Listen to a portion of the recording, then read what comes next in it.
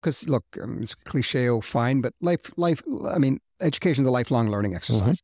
I have always said, if you stop learning, the odds are you're 6 feet underground somewhere. You've got to keep that learning curve going. How can a set of skills lead you down the path to success? That's what we're setting out to answer on the Ed Up Canada podcast. I'm your host, Michael Sangster. Join me as we unpack how leaders around the world have taken training and skills and turned that into a lasting career. Now let's learn together.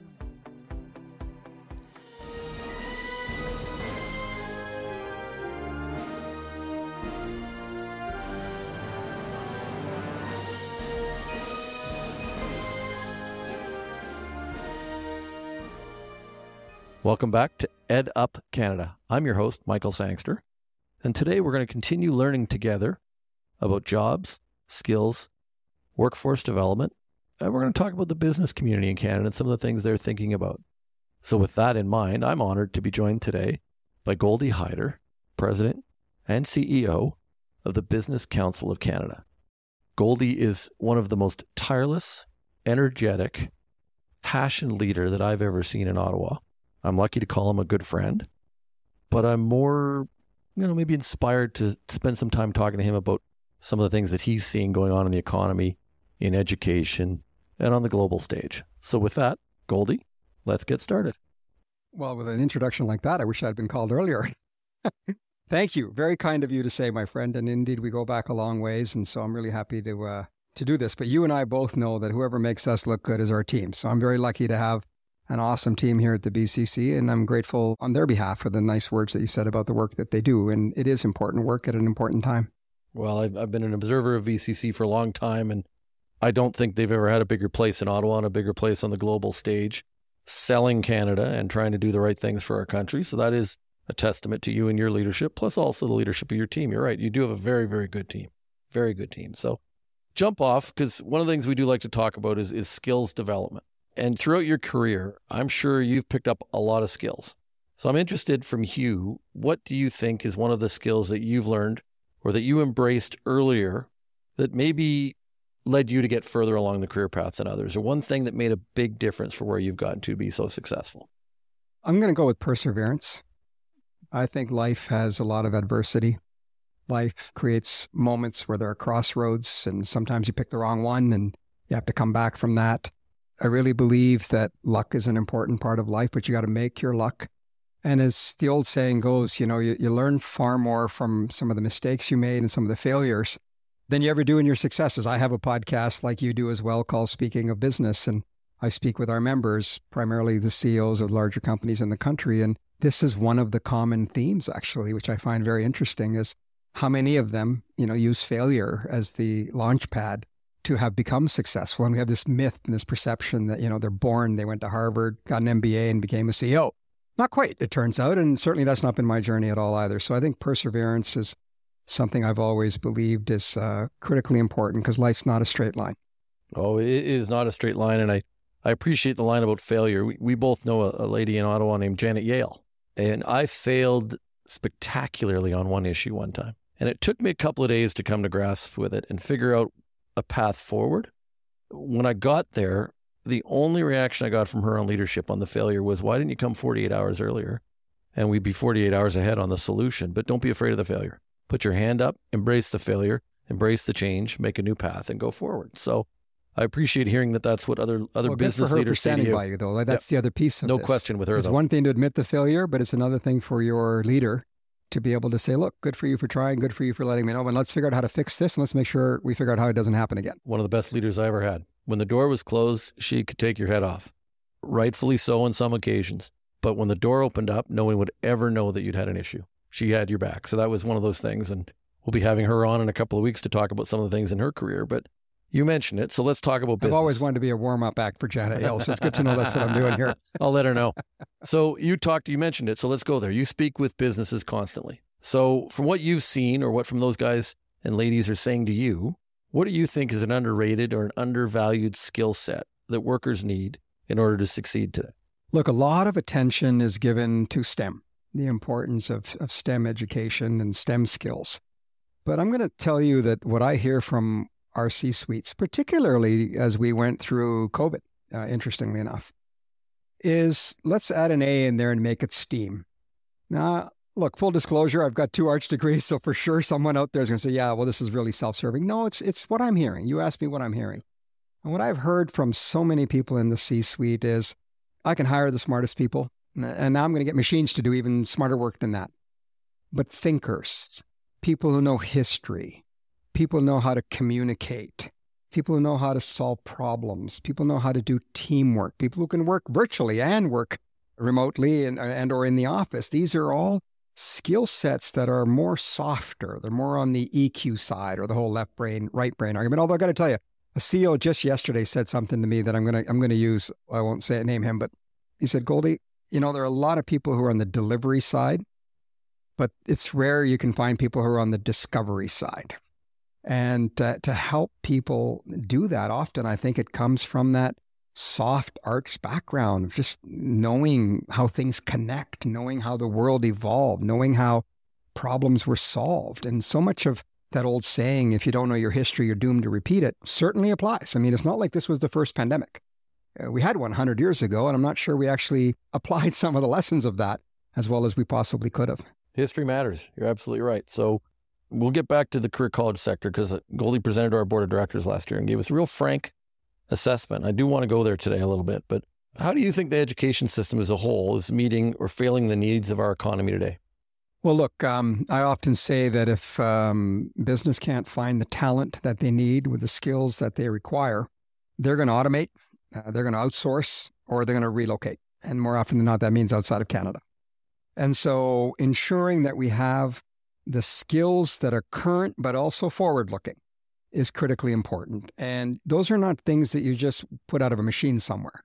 You have to be thoughtful about making sure that you're, first of all, creating a runway in your education system that looks not just to the present, but a lot further on down the road. And so you're equipping these young men and women with the capacity to grow, to learn, to evolve. Because look, it's cliche, fine, but education is a lifelong learning exercise. Mm-hmm. I have always said, if you stop learning, the odds are you're 6 feet underground somewhere. You've got to keep that learning curve going. But we also need to be aware of sort of where things are.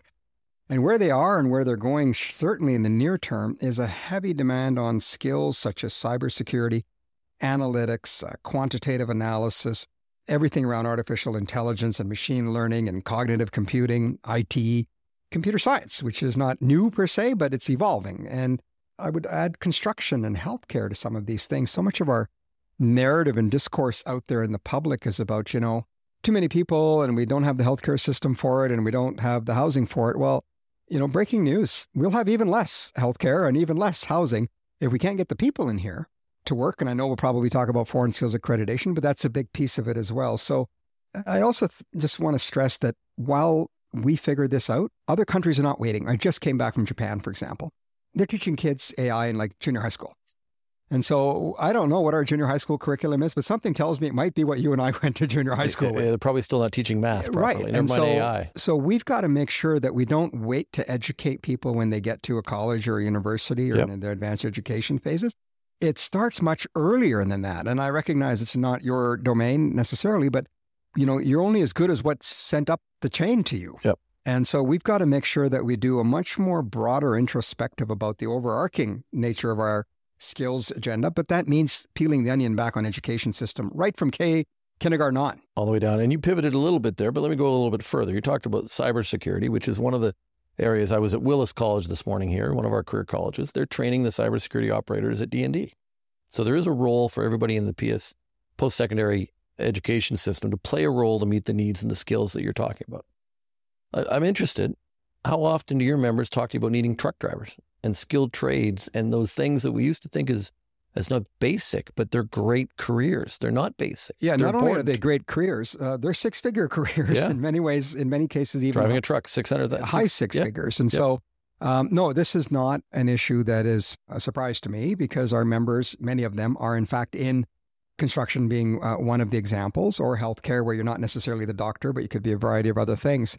What you're seeing is a need for labor across the board. The plumbers, the electricians, the project managers, the radiologists, the nurse, caregiver, this is a demographic issue. People, I realize, can get heightened sensitivities around, are we letting in too many people or not? The reality is our birth rate just fell for the first time in over 30 years the other day, down from 1.40, which it's been for a long time, to 1.33 today. We used to have 7 workers for every for one retiree. It's down to 3 to 1, on its way to 2 to 1. Well, I don't know about you, but I don't think most people can pay any more taxes in the environment in which we live. So we're going to have to grow the base. We're going to have more people working. And look, we've got the second largest landmass in the world. And I think this is a country that has done it well and can do it well. But we have to have honest conversations with people about what the problem is and what the solution is. I'm glad you mentioned the retiree statistic. It's my favorite one. But if you didn't hear him there, the picture's worth 1,000 words, isn't it? It used to be 7 workers for every 1 retiree, and we're headed to 2 to 1 by 2030. That's unsustainable. Totally. The economy will not be able to survive that kind of move. It just came from Japan, as I mentioned. Believe me, when it happens fast. It can be extremely problematic when it does. Yep. So we're going to be looking for people working longer, but there are not enough. We've got a problem. We have to solve it. So let's go into international students. Let's go into that. So we don't do as much work on the reaccreditation of people, but we train people. We bring them in and we train them, but we're not a big part of the international student problem that we see today. The majority of those students are attending universities and colleges, although we get lumped in and people have a run at us and have a good time taking an eye on the career colleges and what we do. But if we were to get more access to those international students and work on a path forward to train the workers we actually need, give me your frank assessment. You gave it to our board and it was very welcome. You were tough with us. It was a good conversation. And it was Saturday morning at 10 a.m. Did I give up a golf round for you? No, you had a flight, though, at noon, I think. Oh, you came in and joined us for an hour or two. I was going to say, I really like you. Really good conversation.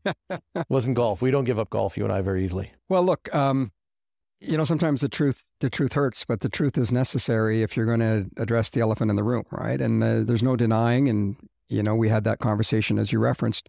There's a lot, they don't report safe landings. So all the good work that many of these community colleges are doing or stuff, that's not what's getting reported. It's the bad apples. And unfortunately, perception is reality. And if it takes hold, it's very hard to reverse. So my message to you then, and my message to anyone in this situation is, recognize that you have a credibility problem and that you are being judged by the company that you keep, and in some cases don't keep. But they want to keep your company by their own branding and their own characterization of what it is that, what might be out of your basement career colleges, which might well be, work programs in guise. And so, first of all, there are rules for that. They need to be clamped down on. They need to be exposed, and they need to be shut down if that's the case. And so for you, I think it's about telling the positive stories. What is working? And no media is going to do that for you. You're going to have to do that much more. How are regulated career colleges contributing to Canada's future growth and well-being? I know there's a good story there. You know there's a good story there. And this is not sort of replacing students that would have gone to U of T or any of that. I mean, these are others who fall into a category where they're better situated for a range of reasons you know better than I, where they can be educated and deployed to be productive members of a workforce that, as I've just mentioned, is extremely necessary. So in many ways, you're a part of the solution. And my advice to you then, and remains the same now, is, use the facts. The data is king, and make sure you have the data and provide the proof points. Don't show, tell, as one of my mentors used to say all the time. And we keep trying every day, and it's a tough push to get it through the news sometimes and get through the story because, as you said, you get judged by I always say I get judged by the lowest common denominator. But I'm proud of an organization that we trained 18,000 personal support workers in Ontario during COVID. In Ontario and New Brunswick through one of our programs, put them to work in long-term care, in home care, in hospital care. So we're not afraid, we're not unabashed to tell the story, and we're going to keep telling it. But I didn't want to gloss over the fact that you shared some frank views. They were important views for our members to hear, that we are working through some of these issues.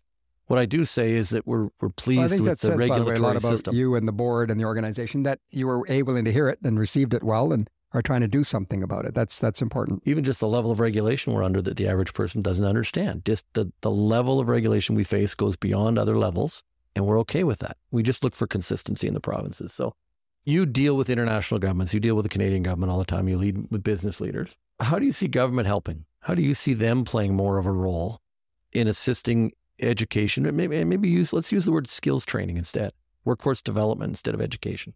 Look, it's easy to always look to government to solve problems or to fund your problems and so forth. I look at this one as much more of a shared responsibility, Mike. I think business and government have to work together. I think business and government are working together take a look at a creation actually incubated right here by the Business Council of Canada called the Business Higher Education Roundtable.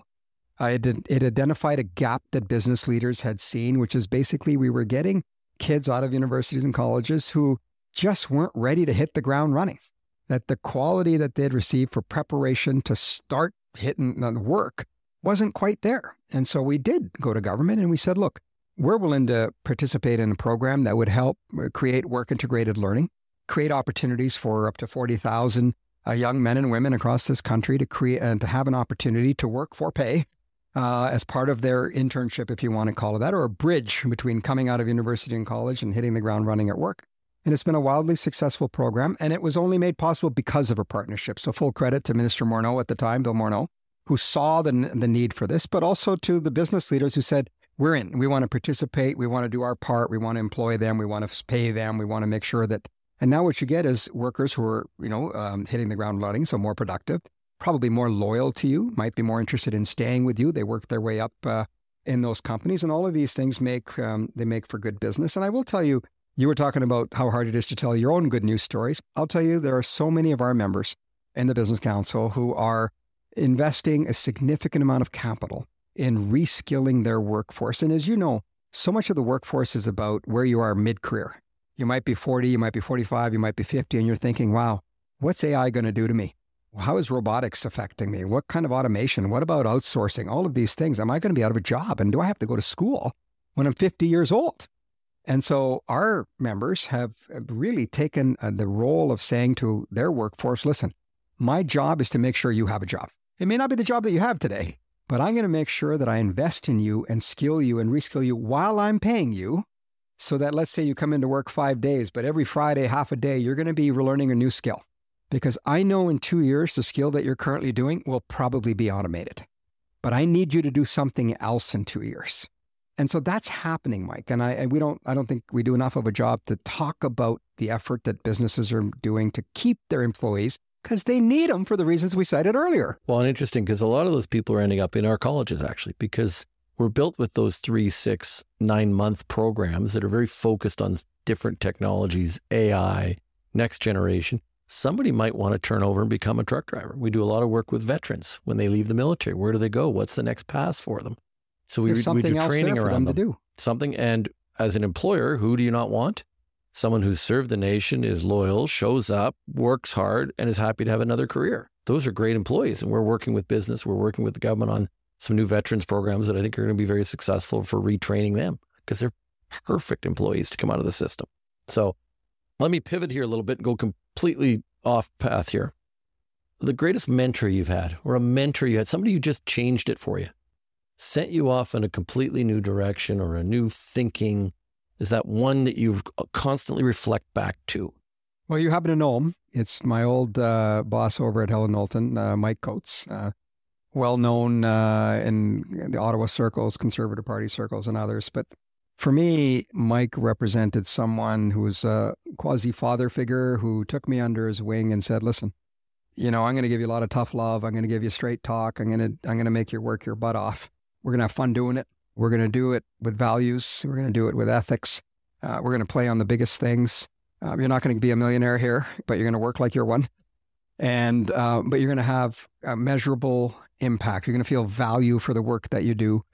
And what really stuck with me through all of this was we always had values on the wall, and I'd say they were never just values on the wall. We lived them, we practiced them, and so forth. And the one that always stuck with me, and the team here has heard me talk about it a lot, is constant improvement.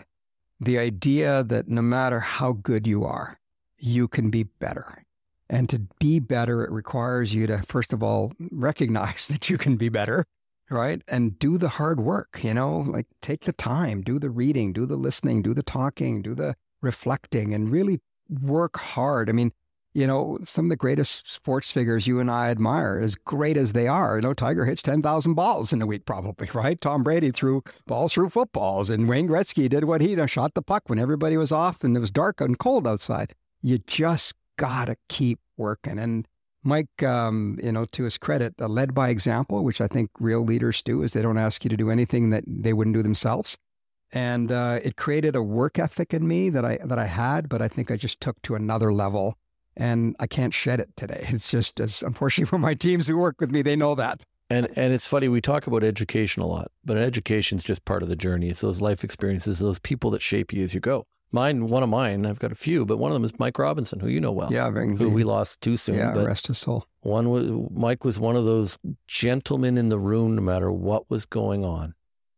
And he gave me the greatest compliment one night in a room full of people when people were, what are you doing? What are you doing? What are you working on? What's this? What are you doing?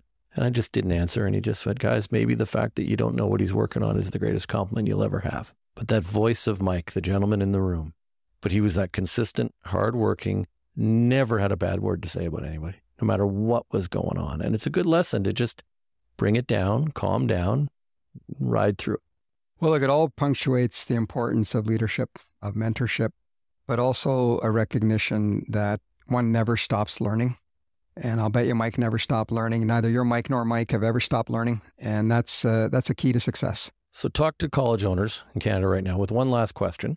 And I think you already gave the answer, but I'm going to give you another chance to say it. If you were designing a curriculum, if you were building a program at one of our campuses, what's the skill that the learner needs to leave that college with, that an employer needs, or they need to be successful? Well, look, I could give you the technical stuff by saying, yes, you should really have your digital skills up. And yes, you should, be prepared for the big issues like climate transition and so forth.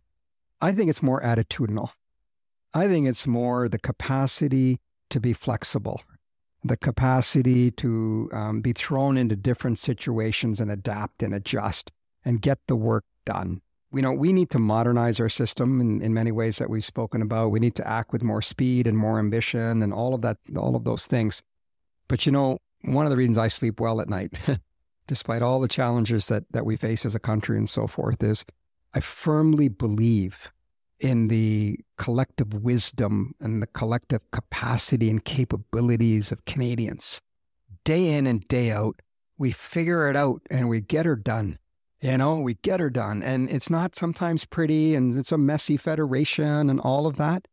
And so I'm always an optimist, and I know the members I work for are half glass full kind of people. I think we're in a time right now where our leaders need to give people hope, and we need to empower them and enable them to do exactly what I just said, which is to get out of their way to get stuff done and let them do it. Oh, I can't agree with you more. And I know that's the approach you've taken in your whole career, but more importantly, with your family and your community life. Goldy's had an impact. My father said to me one day, leave footprints where you go, that someone knew you were there and you made a difference. And you do that all the time. And I appreciate your time today, Goldy. I encourage everybody, listen to what he's doing, watch what he's doing online, because this organization is doing some incredible stuff, trying to drive the Canadian economy. I can only imagine what a board meeting looks like with your board of directors, a room full of CEOs guiding you.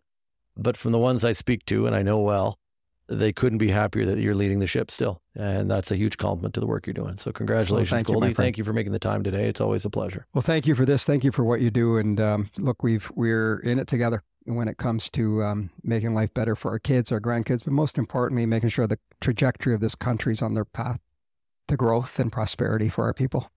Thanks, everybody. And look forward to another episode next week. And thank you very much. Thanks for listening to another episode of the Ed Up Canada podcast. We release new episodes regularly, so make sure you hit that subscribe button so you know when they are officially out.